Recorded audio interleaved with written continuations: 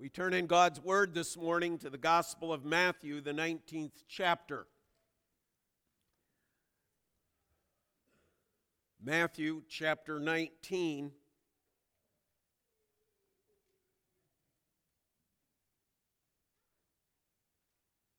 We'll be reading verses 1 through 6. Matthew chapter 19, verses 1 through 6.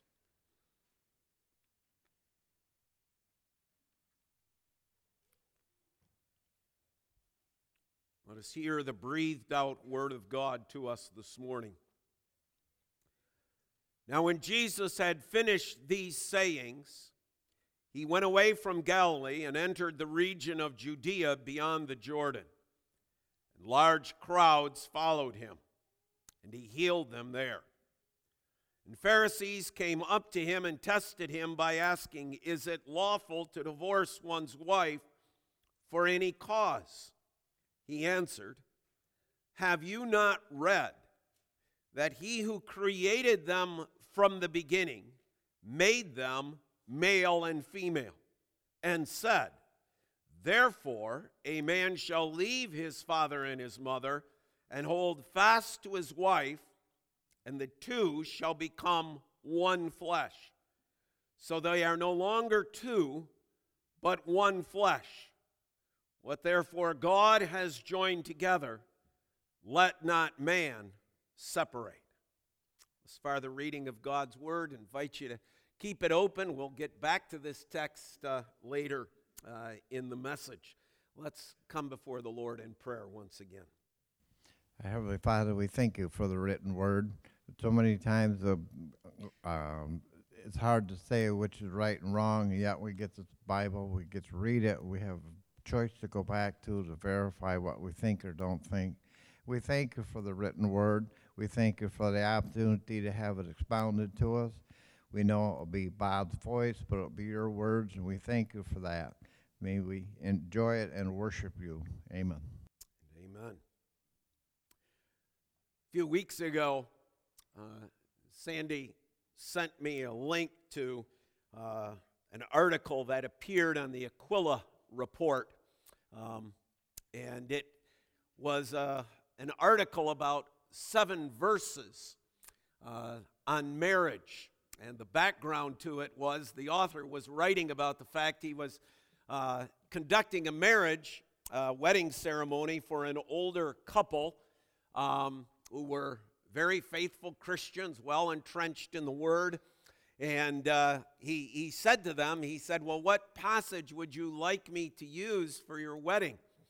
And he said it's the first time it's ever happened in his ministry that the couple said, "Anyone will do. It's all the Word of God. You choose."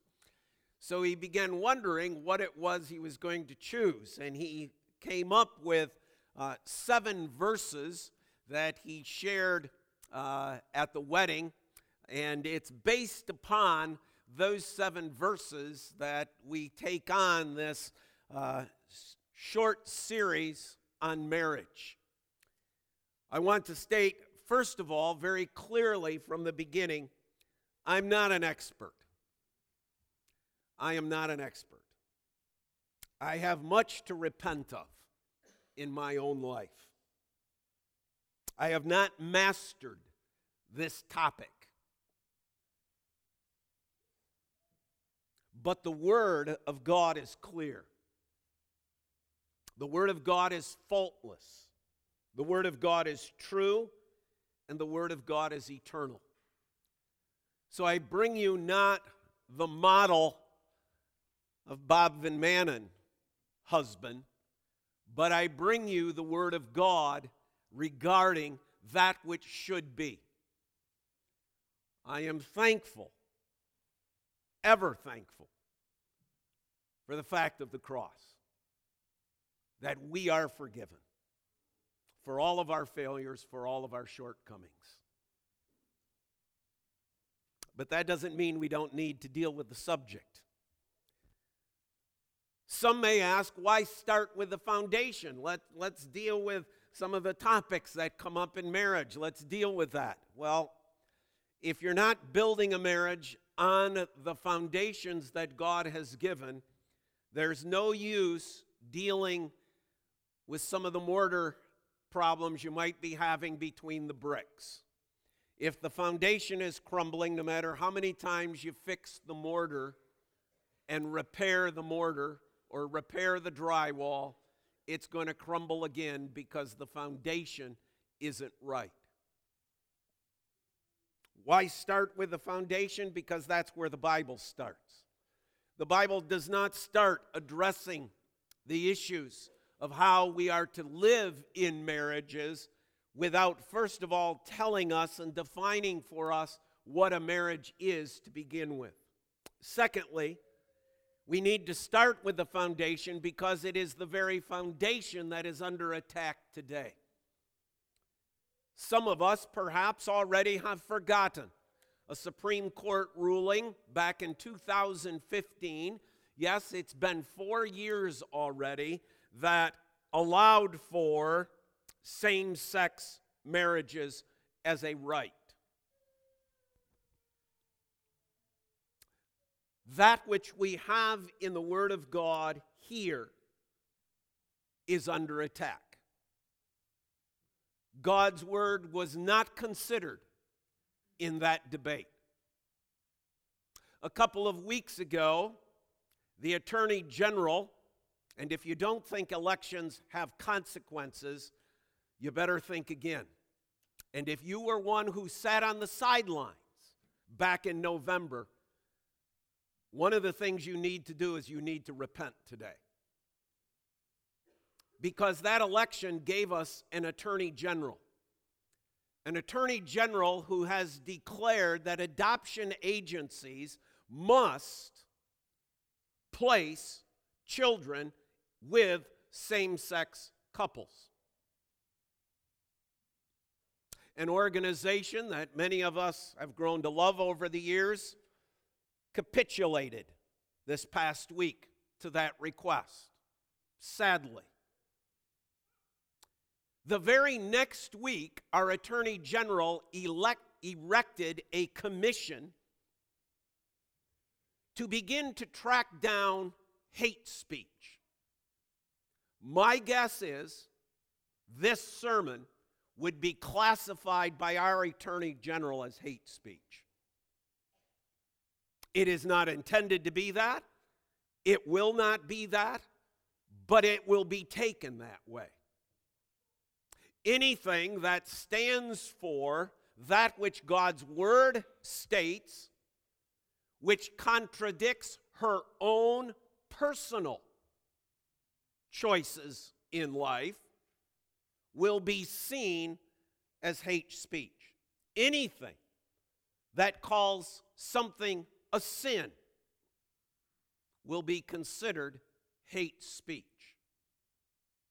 The very foundation of that which we bring to you from the Word of God this morning is under attack.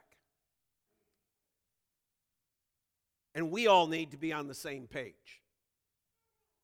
We all need to be on the same page on this. I would think, and you might presume, that I'm simply preaching to the choir. I wish that were true.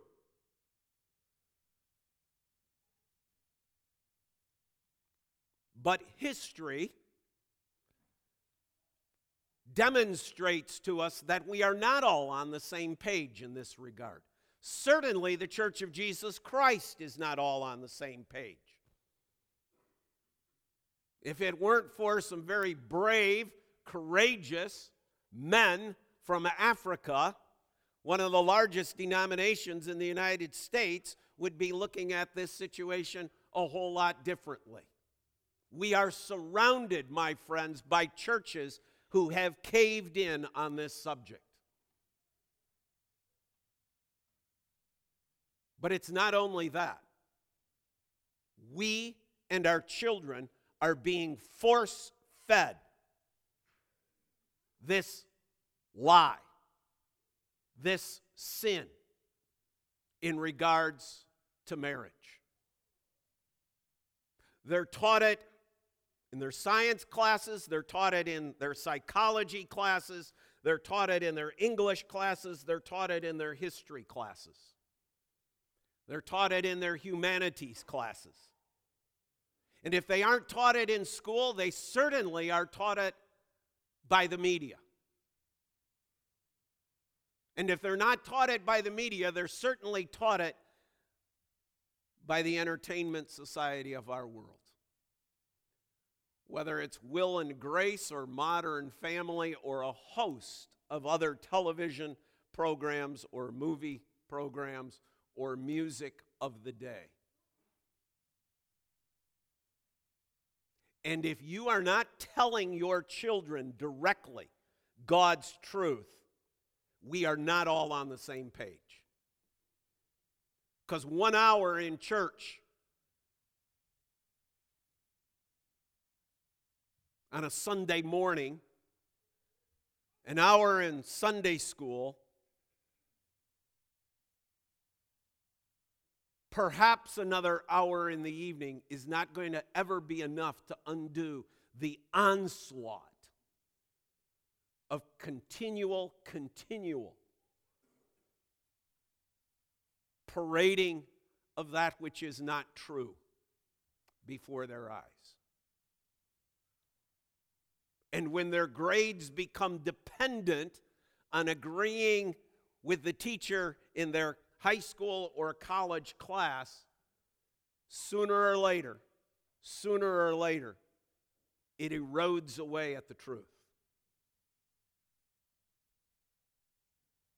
We need to start with the foundation. I want to give you 4 foundational verses this morning on the subject of marriage in a very non-foundational world. We start in the book of Genesis. 3 of them are going to be from the book of Genesis, then this one that we have read from Matthew chapter 19. So I invite you to turn to Genesis chapter 1, the very beginning, where the only witness, God himself, testifies to us of that way in which creation came about. In the very beginning, God describes for us mankind. Verse 26, Genesis chapter 1. Foundational verse number 1. Let us make man in our image, after our likeness, and let them have dominion over the fish of the sea, over the birds of the heavens, and over the livestock, and over all the earth, and over every creeping thing that creeps on the earth. So God created man in his image. In the image of God, he created him. Male and female, he created them. Foundational verse number 1. God created males and God created females. He created nothing else in terms of humanity. There is no confused identity here. There are no she-males included. It is very distinct. Man is a distinct creation. The identity of a man, down to his very chromosome, is unique. We as men are distinct creations of God. Does that mean we are all the same? No. Does that mean we all like playing with trucks when we're little kids? No. Does that mean we all don't like the color pink? No. It does not. But we are distinct.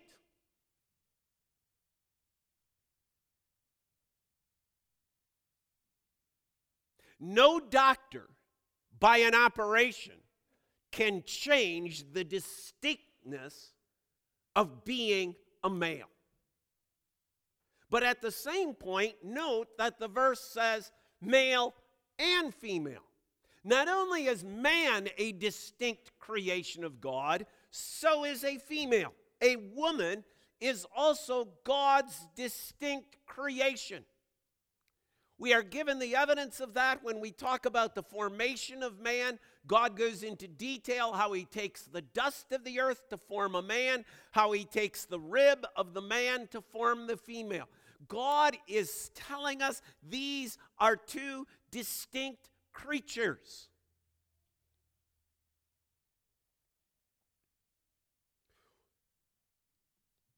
And that seeing that both are made in the image of God, one is not intrinsically better than the other. Males are not by some sort of created fiat better than a female. And females are not by some process of God better than a male.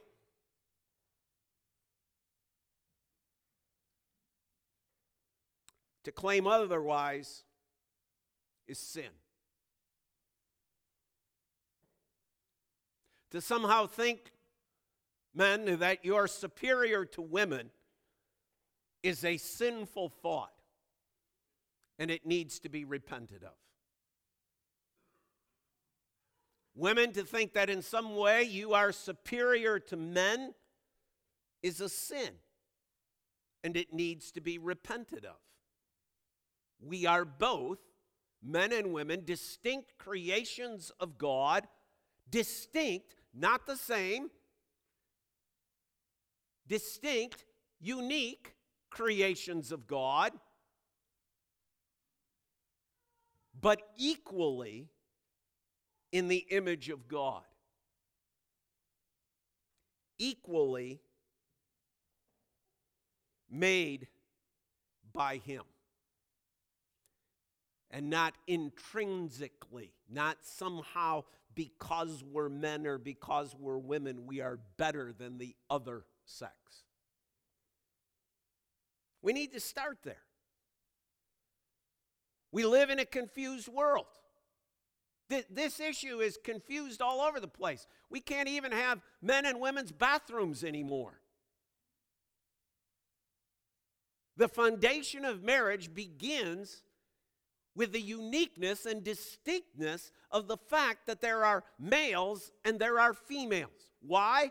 Because of the next foundational verse. Go with me to chapter 2, verse 22.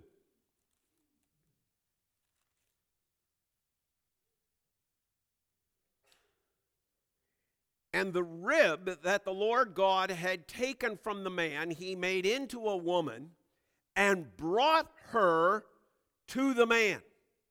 God brought Eve to Adam. This is the way God did it. This is the way God designed it.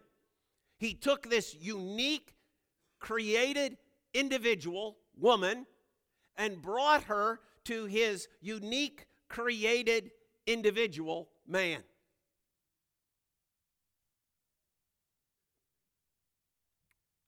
Will you admit that God is all powerful? Can you admit that? God is all powerful, right? God could do anything. Can you admit that God is all wise? So if God is all powerful and all wise, if God had saw fit to begin this earth with 1 million people, could he not have done so? Could not have God just said, let there be 1 million people and inhabit the earth? And let's have these 1 million people have all sorts of confused identities. He could have. But he didn't. Because God tells us that he made his creation good, and that God in his wisdom says, I'm going to start with one man, and I'm going to start with one woman, not 1 million. And I don't want it to be 1 million because I want you to be understanding and clear and distinct about that which I am doing. So that rather than creating Adam and Steve, He creates Adam and Eve, and he brings the Eve, the woman, to the man, and he's saying, this is the way it is. This is marriage. There is no marriage apart from one man and one woman.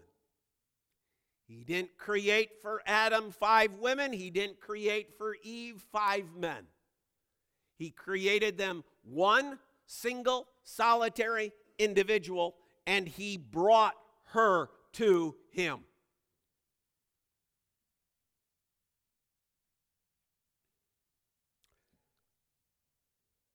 This is the definition. This is the foundation. We begin with 2 distinct creations of God, a man and a woman, and then God. God. Adam didn't search out. God brings her to Adam. But now listen to what follows. Okay? That was verse 22. Then the man said, Adam says, as God brings Eve to him, Adam responds, this at last is bone of my bones, flesh of my flesh. She shall be called woman because she was taken out of man. That's Adam's statement. Now, here comes God's statement. Okay, understand who's speaking. Adam spoke those words. God now speaks. What is God's speech?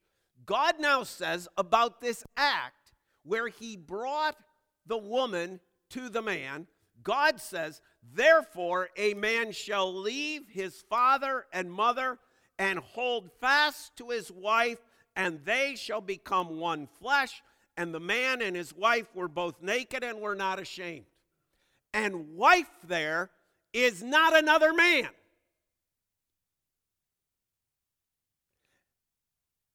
It's Eve. It's the woman.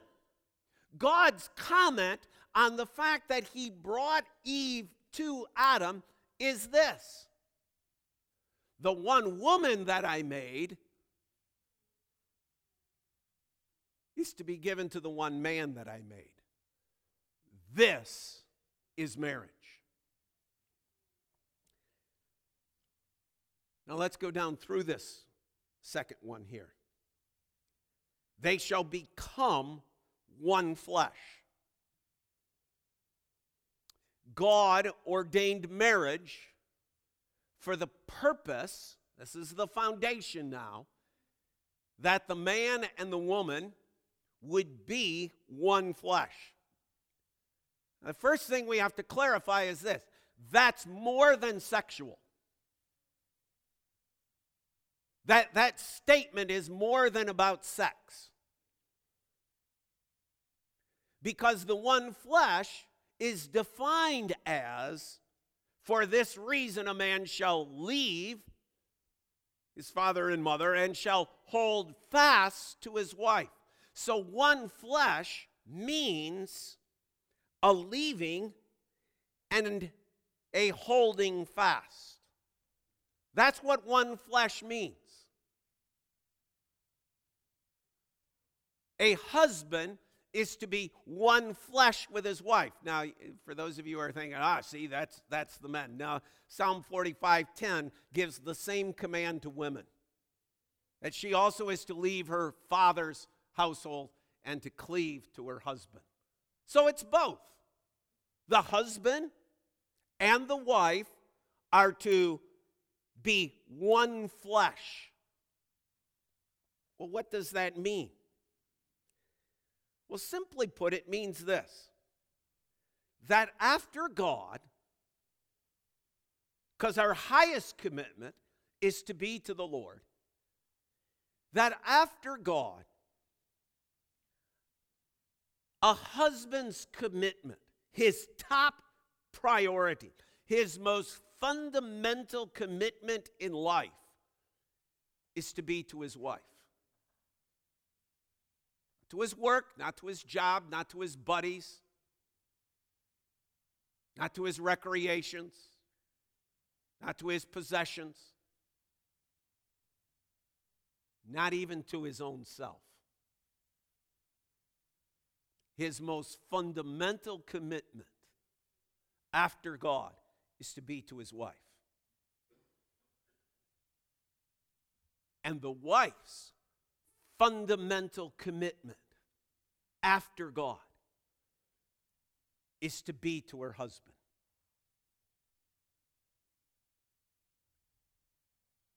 Not to other family, not even to one's parents.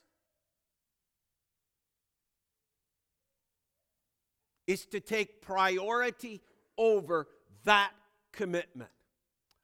Apart from God, the highest commitment that we as men are to have in life is to our wife. Wife, the highest commitment you are to have in this world, apart from God, is to your husband. We are to hold fast. See, this is one reason why Paul in 2 Corinthians 6:14 says, listen, folks, you can't do that as a Christian with an unbeliever. You can't hold that kind of commitment to an unbeliever. You will never have and be able to attain the commitment that marriage requires if you are marrying an unbeliever.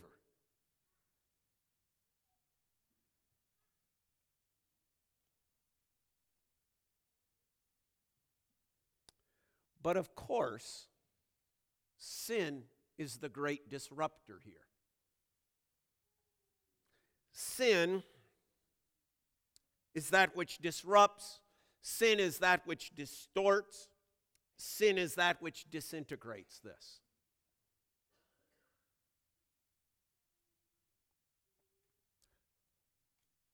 Because what happens? What is sin in and of itself? The basic form of all sin is pride. When I let my commitment to myself get in the way of my commitment to my wife, I have sinned.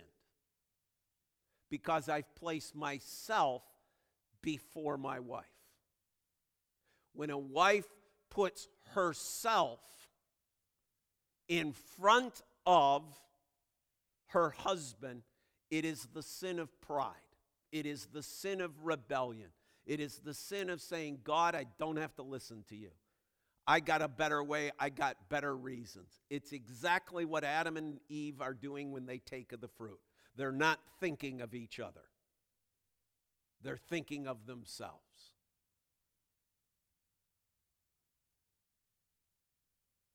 Sin is the disruptor here. Sin is what eats at this foundation of our marriages. And we need to realize that. We need to understand that.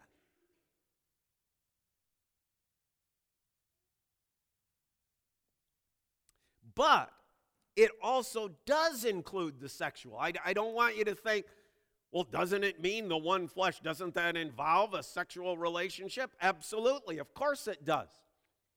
But it's not the primary. It is part of it, yes. But it is not the exclusion. Having sex with your wife or with your husband is not the basis of marriage. One flesh is. One part of one flesh is the sexual relation that God allows a husband and a wife to enjoy. That's why God commands that there must be purity prior and there must be purity during. That we are to keep the marriage bed undefiled as well as to keep ourselves pure from all other sexual relationships prior to our marriage, because it is in the marriage relationship alone. So fundamental is this in the Word, that when the Word of God wants to talk about marriage, it talks about it in these words. And he knew his wife, and he lay with his wife. This becomes so foundational to the concept of marriage. But you see, we live in a day and age in which that is eroded.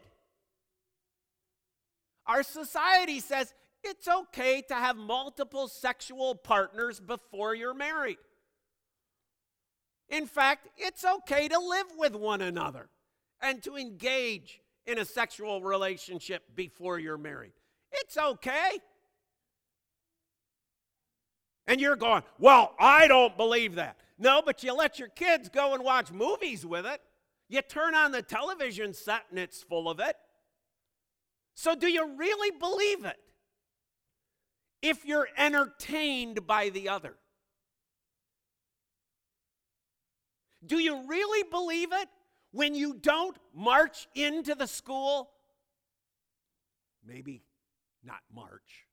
You walk into the school and you say, you know, my kid came home from school this week and you said something about in class about it's okay to have multiple partners because it's part of the evolution of things and how we sort things out. That's not what the Bible says. Do you do it? Or do you just let it go? That's just the school. Yeah, but what did your child just learn? Do you really believe this fundamental principle of God's Word? If so, we ought to be people of action. People who not only dig down and start making some hard choices about our entertainment, our education, but we start making some hard choices about how to live this in our own personal lives. Living like there is more to our marriage than sex. Living like we are one flesh.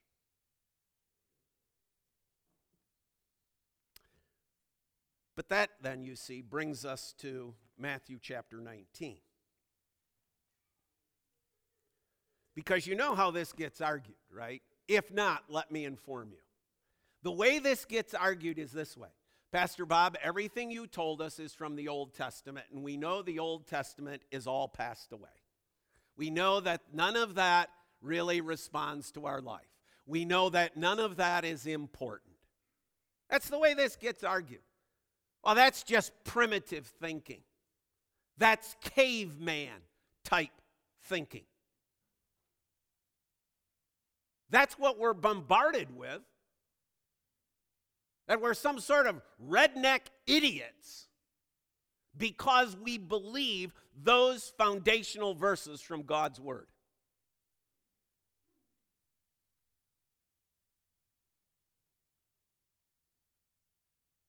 What do you do with Jesus then? Here is the Son of God. Here is the crucified Lamb of God, the risen, glorified, reigning Son of God, speaking to us. And note what comes out of his mouth. You have heard that it was said, and I'm here to tell you, that's a bunch of baloney. You have heard that it was said back there, way back there in Genesis, with all that creation stuff. You have heard that it was said, but I'm here to tell you there's something new. We're in a brand new world now, folks. I've come to proclaim liberty. I've come to proclaim freedom. I've come to proclaim to you that there are new foundations of marriage. Each to his own. You all get to choose. Don't be so primitive as to think there are men and women. Don't be so primitive as to think marriage can only be between men, a man and a woman. Don't be so backwards and naive to think this is the way marriage is. I'm here to set you free. Interestingly, what we have is not that, is it? The Pharisees are pressing him on the question of divorce, which we'll get to someday in this series. But notice that Jesus doesn't actually answer their question right away. Why? Because the question of divorce can only be answered by the question of foundations. See, the Pharisees themselves had the question of foundations wrong. That's why he has to go back and say, verse 4, have you not read? Now let me ask you a question. Where would they have read this? Where would they have read that he who created them from the beginning made them male and female? Where would they have read that? Now, if you answered in your mind, if you said, I think that was the Genesis 1:26 passage, give yourselves a point. Correct. You have read. Yes, that's where God stated it. That's where God clarified it. I am in no way, Jesus saying, seeking to undo that. He is simply repeating that which we found in Genesis. Note, he created them male and female and said, quote, therefore a man shall leave his father and mother and hold fast to his wife, and the two shall become one flesh. Quote. He is quoting from the Word of God. He is quoting from Genesis. And he is saying that which was established in Genesis is still true today. That foundation. He verifies. He validifies. He adds to it. He takes nothing away from those three foundational verses that we found in Genesis. In fact, he is building upon that foundation. You want to get to the question of divorce? Well, the only way you get to the question of the divorce is by dealing with the foundational stones.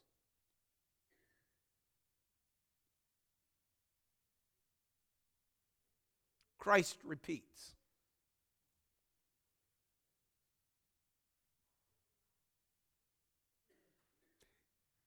Folks, understand, it is a lie from the pit of hell.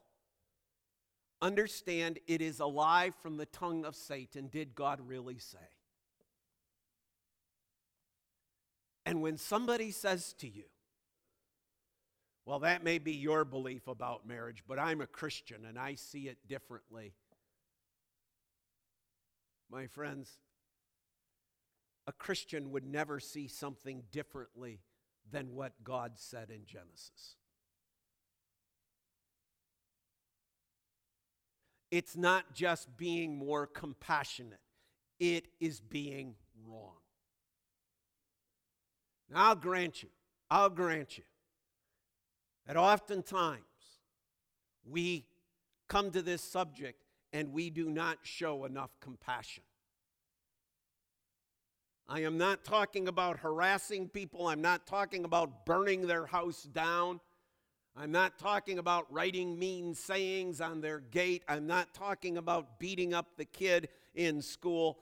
I'm not talking about being bully to the person who acts differently or uniquely. Absolutely no way. But just because we hold to that which God says does not mean we are wrong.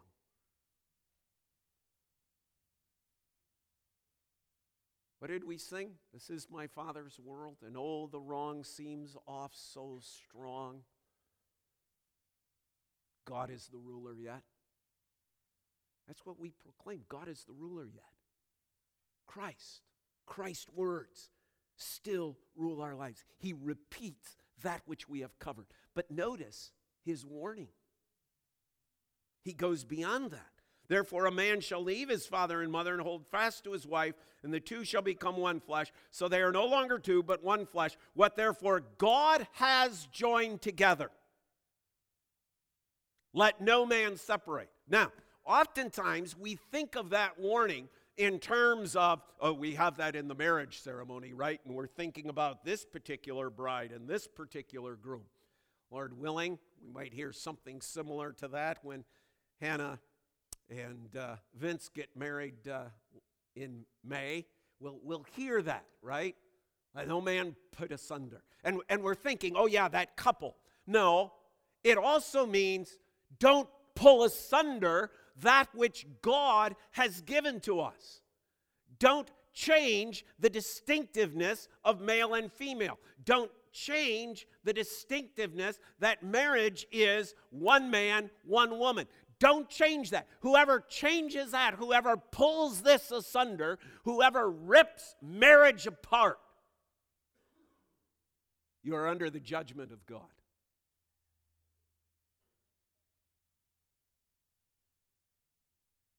God's judgment rests upon those who shred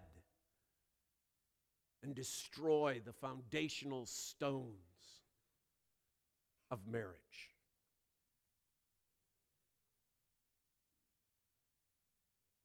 A divine warning from Christ. What therefore God has joined together, let not man separate. Not only in terms of the concept of marriage, but of our individual marriages as well. Let it never be said that we are tearing our marriages apart. That's the goal. It's the goal. To never be the one who tears our marriage apart. We sin. And the remedy for sin is repentance and confession and cleansing.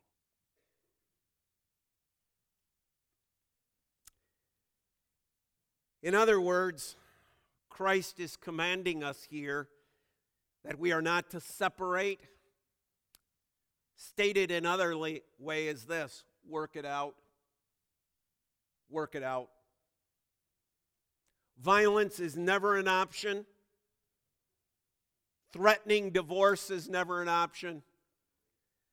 And then there's Bob's favorite technique: silence is never the option. Just avoid it. That's not an option either. That's the command of Christ, right? Let not man separate. You, as married people, are under the responsibility of being one flesh. And we're never to separate. Never to tear this marriage apart. We're never to do anything that would tear it apart. Whether by our fist or whether by our words or whether by the lawyer. We are under a holy responsibility and a holy obligation to work it out. Till death do us part. Oh yeah, that's in the Bible too. Romans chapter 7, 2 and 3. 1 Corinthians chapter 7, 39. We are under the responsibility of holding our marriages together till death do us part. For some of you, that's a long ways yet. Thanks be to God. You got a lot of time. You got a lot of time to start making this right. Others of us, the time is slowly ticking. I was telling the Bible study group the other day, it's funny how since I turned 60, how many 60-year-olds show up in the obituaries? The clock is ticking. I'm going to tell you something. It's never going to be perfect. Wife, your husband is never going to be the perfect husband. There's only one of those. His name is Jesus Christ. And husband, your wife is never going to be perfect. But she's the one that the Lord brought to you. She's the one that the Lord has said, don't separate. Work it out. Because our marriages are built upon these foundations. In the weeks ahead, we'll look at the other verses that this pastor shared with this couple. I certainly hope he didn't preach that whole sermon to them. It was one long wedding. And yet we need to know these things. We need to be reminded of these things. And may Jesus Christ be praised by our marriages. Last week I said, Sunday night, that one of the things that we have to do in life is we live a life of good works. I think oftentimes we forget that one of the good works that we show to the world, that we demonstrate to God, is our marriages. Because God's going to come and tell us in His Word, your marriage is a picture to the world of Christ and His church. May Jesus Christ be praised by our marriages. Amen. Amen. Father, these are not easy words. They're not easy words to hear in the culture and day in which we live, or even sometimes in our own family or personal situations. They are not easy words to hear. They're even more hard to live. But Lord, we are yours. We've been bought with a price. You've given to us the armor of God, not our own armor, your armor. And we stand in the victory of Christ. That's what the resurrection is all about. We live in that victory of Christ over sin, even the sin of our marriages. This is not hopeless. This is not throw up our arms in despair. This is claiming the victory of Jesus Christ. And we pray, Father, that we might live in that victory in our own marriages today, tomorrow, till death do us part, for the glory and for the witness to Jesus Christ, in whose name we pray, and God's people say, amen.